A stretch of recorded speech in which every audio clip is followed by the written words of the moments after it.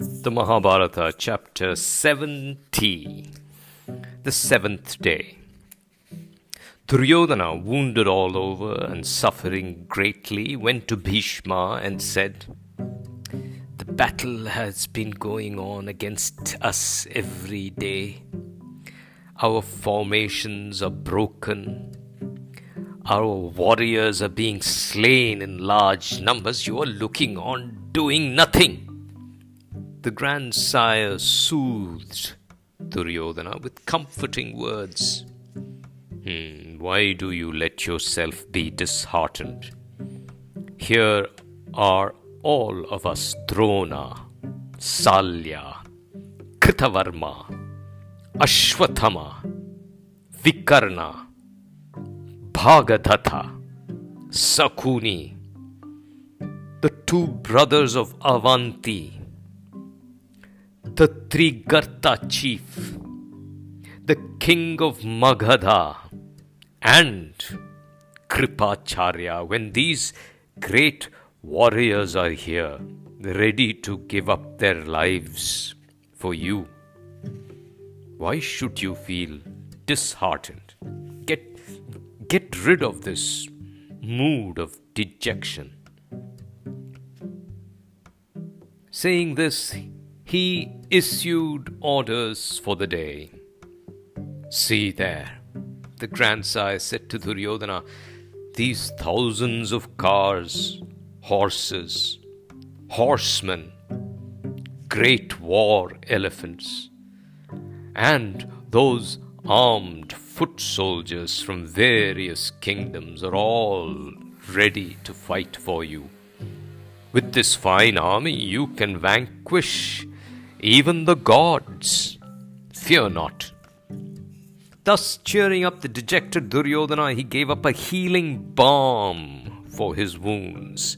Duryodhana rubbed it over his numerous wounds and felt relieved. He went to the field, heartened by the grandsire's words of confidence.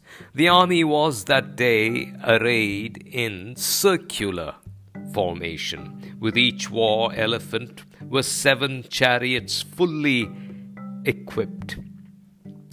Each chariot was supported by 7 horsemen. To each horseman were attached 10 shield bearers. Everyone wore armor. Duryodhana stood resplendent like Indra at the center of the great and well-equipped army. Yudhishthira arrayed the Pandava army in Vajra Vyuha. This day's battle was fiercely fought simultaneously at many sectors. Bhishma personally opposed Arjuna's attacks. Drona and Virata were engaged with each other at another point. Shikhandi and Ashwathama fought a big battle at another sector. Duryodhana and Drishtadyumna fought with each other at yet another point. Nakula and Sahadeva attacked their uncle Salya. The Avanti kings opposed Yudhamunyu, while Bhimasena opposed Kritavarma, Chitrasena, Vikarna, and Durmarsha.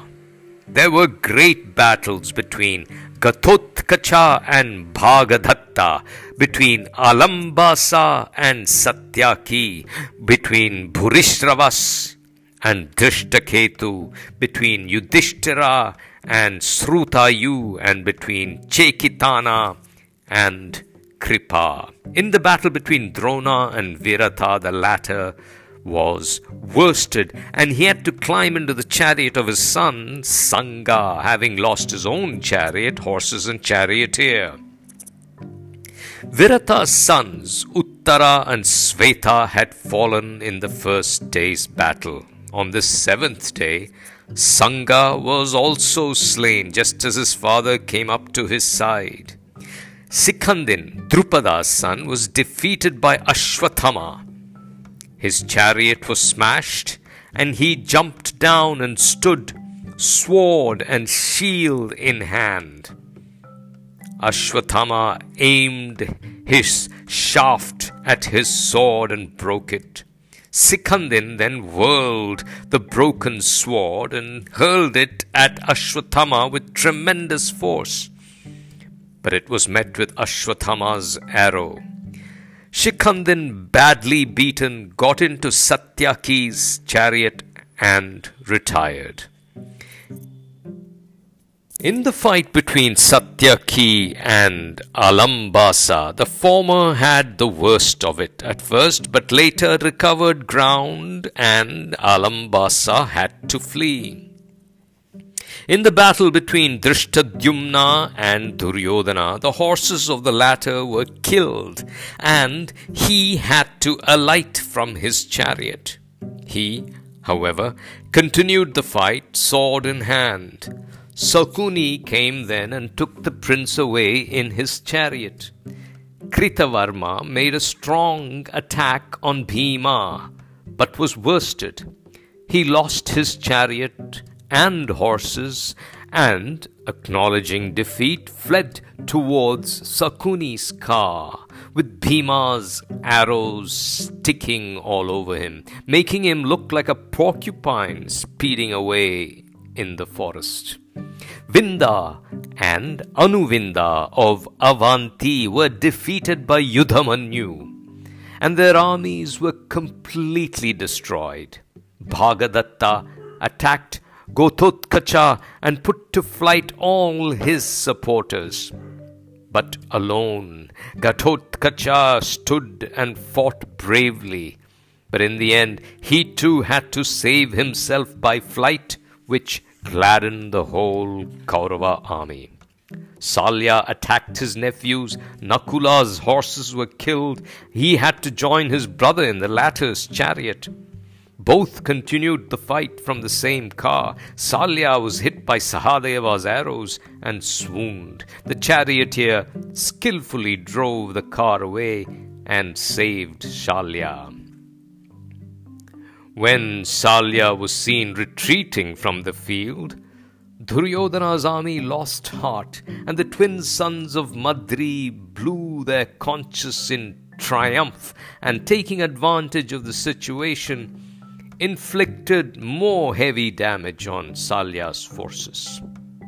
At noon, Yudhishthira led an attack on Shrutayu. The latter's well-aimed arrows intercepted Dharmaputra's missiles, and his armor was pierced, and he was severely wounded. Yudhishthira then lost his temper, sent a powerful arrow which pierced Shrutayu's breastplate. That day, Yudhishthira was not his normal self and burnt with anger. Shrutayu's charioteer and horses were killed, chariot was smashed, and he had to flee on foot from the field. This completed the demoralization of Duryodhana's army. In the attack on Kripa, Chekitana lost his chariot and charioteer, alighted and attacked Kripa's charioteer and horses with mace in hand and killed them.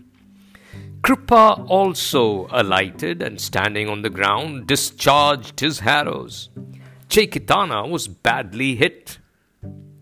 He then whirled his mace and hurled it at Kripacharya, but the latter was able to intercept it with his own arrows.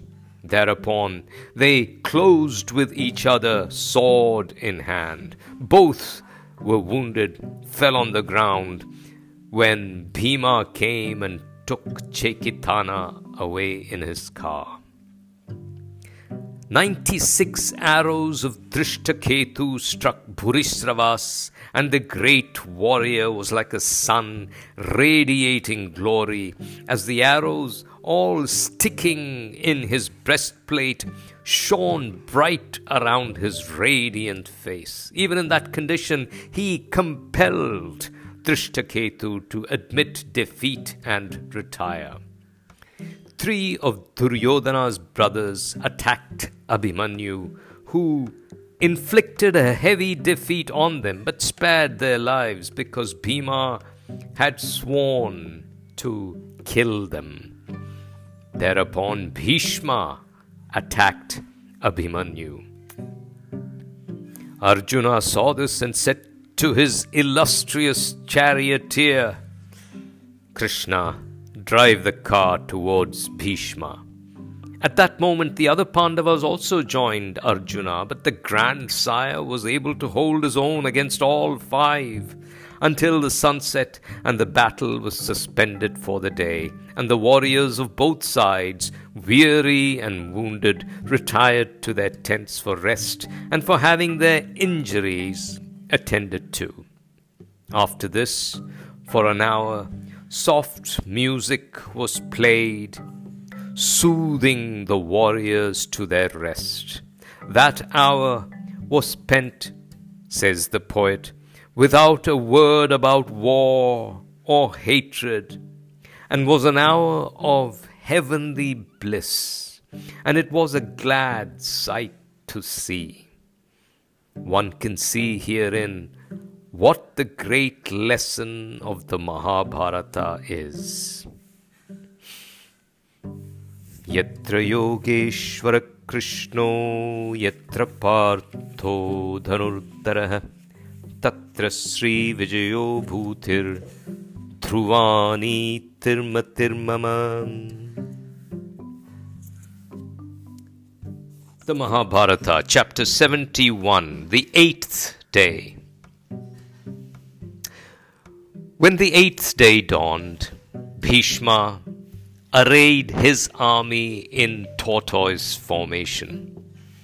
Yudhishthira said to Drishtadyumna, see there, the enemy is in Kurma Vyuha. You have to answer at once with a formation that can break it. Drishtadyumna immediately proceeded to his task. The Pandava forces were arrayed in a three-pronged formation. Bhima was at the head of one prong, Satyaki of another, and Yudhishthira at the crest of the middle division. Our ancestors had developed the science of war well.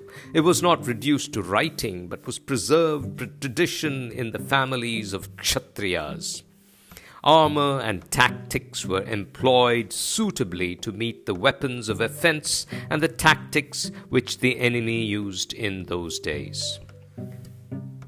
The Kurukshetra battle was fought some thousands of years ago. Reading the story of the battle in the Mahabharata, we should not, having the practice and incidents of modern warfare in mind, reject the Mahabharata narrative as mere myth with no relation to fact. Only about a century and a half ago, the English Admiral Nelson fought great sea battles and won undying renown. The weapons used and the vessels that actually took part in Nelson's battle would seem almost weird and even ridiculous if compared with those of modern naval warfare. If 150 years can make so much difference, we must be prepared for very strange things in the procedure and events of a period so long back as that of the Mahabharata war. Another matter to be kept in mind is that we cannot expect in the books of poets and literary writers accurate or full details about weapons and tactics, although the narrative may be of battles.